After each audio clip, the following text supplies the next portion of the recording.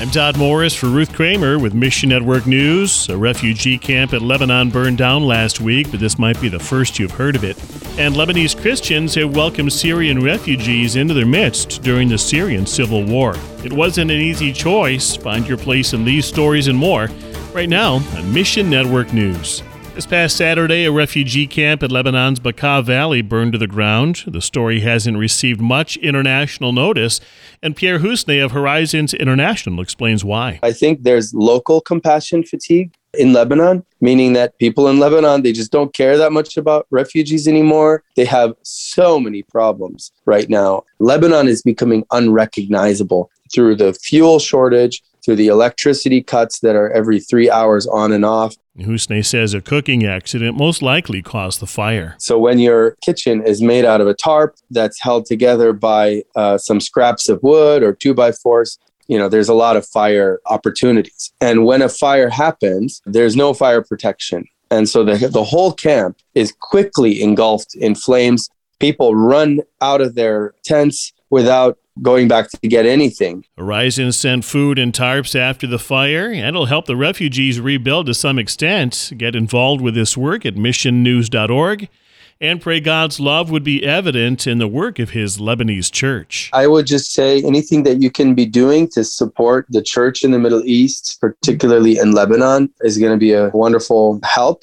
Next, we turn to northern Nigeria. Take a break from your routine for just a minute and step into the world of a Nigerian Christian. Visualize in your mind a small building, the doors of that building being thrown open, and a group of people coming in and breaking up a church service, a gathering of believers. And think, how in the world would you react to that?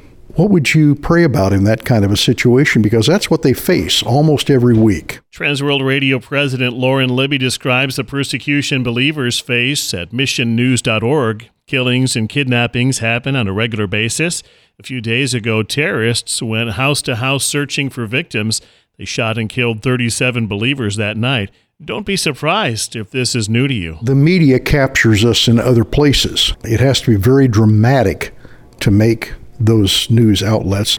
And when it comes to northern Nigeria, not so big. Add Nigerian Christians to your prayer list and connect with TWR at our website for tangible ways to help. When you stop and think about what they've gone through and how they've endured that, and the government has done nothing. The military doesn't engage because I think they're fearful.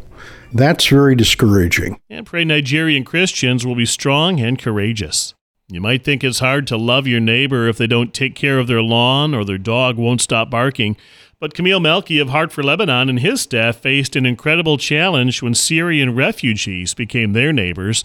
Syria occupied Lebanon for nearly 30 years, which caused a great deal of hardship. My wife and I got married in 1990, and we were sniped at on our wedding day. So we got married in my parents' home because churches were closed. We were getting out of my parents' house, going to get into the car and cross to the other side of Beirut. And Syrian soldiers started sniping at us. We were running for our lives between landmines. The Syrian refugees began arriving. Melky believed that helping them was the right thing to do, but that doesn't mean it was easy. We have several people who still carry scars from the war when Syria was occupying Lebanon. So many of us carry emotional scars. Many of us also carry physical scars. And to enter into a Syrian refugee tent settlement, it was very hard. We felt like God is stretching us. Learn more about Heart for Lebanon and their ministry with refugees when you find your place in these stories and more at missionnews.org. Mission Network News is a listener-supported service of One Way Ministries. You help bring stories of the heroes of the faith and a voice for the voiceless. Consider giving today. Look for the support tab at missionnews.org. That's missionnews.org. For Ruth Kramer, I'm Todd Morris.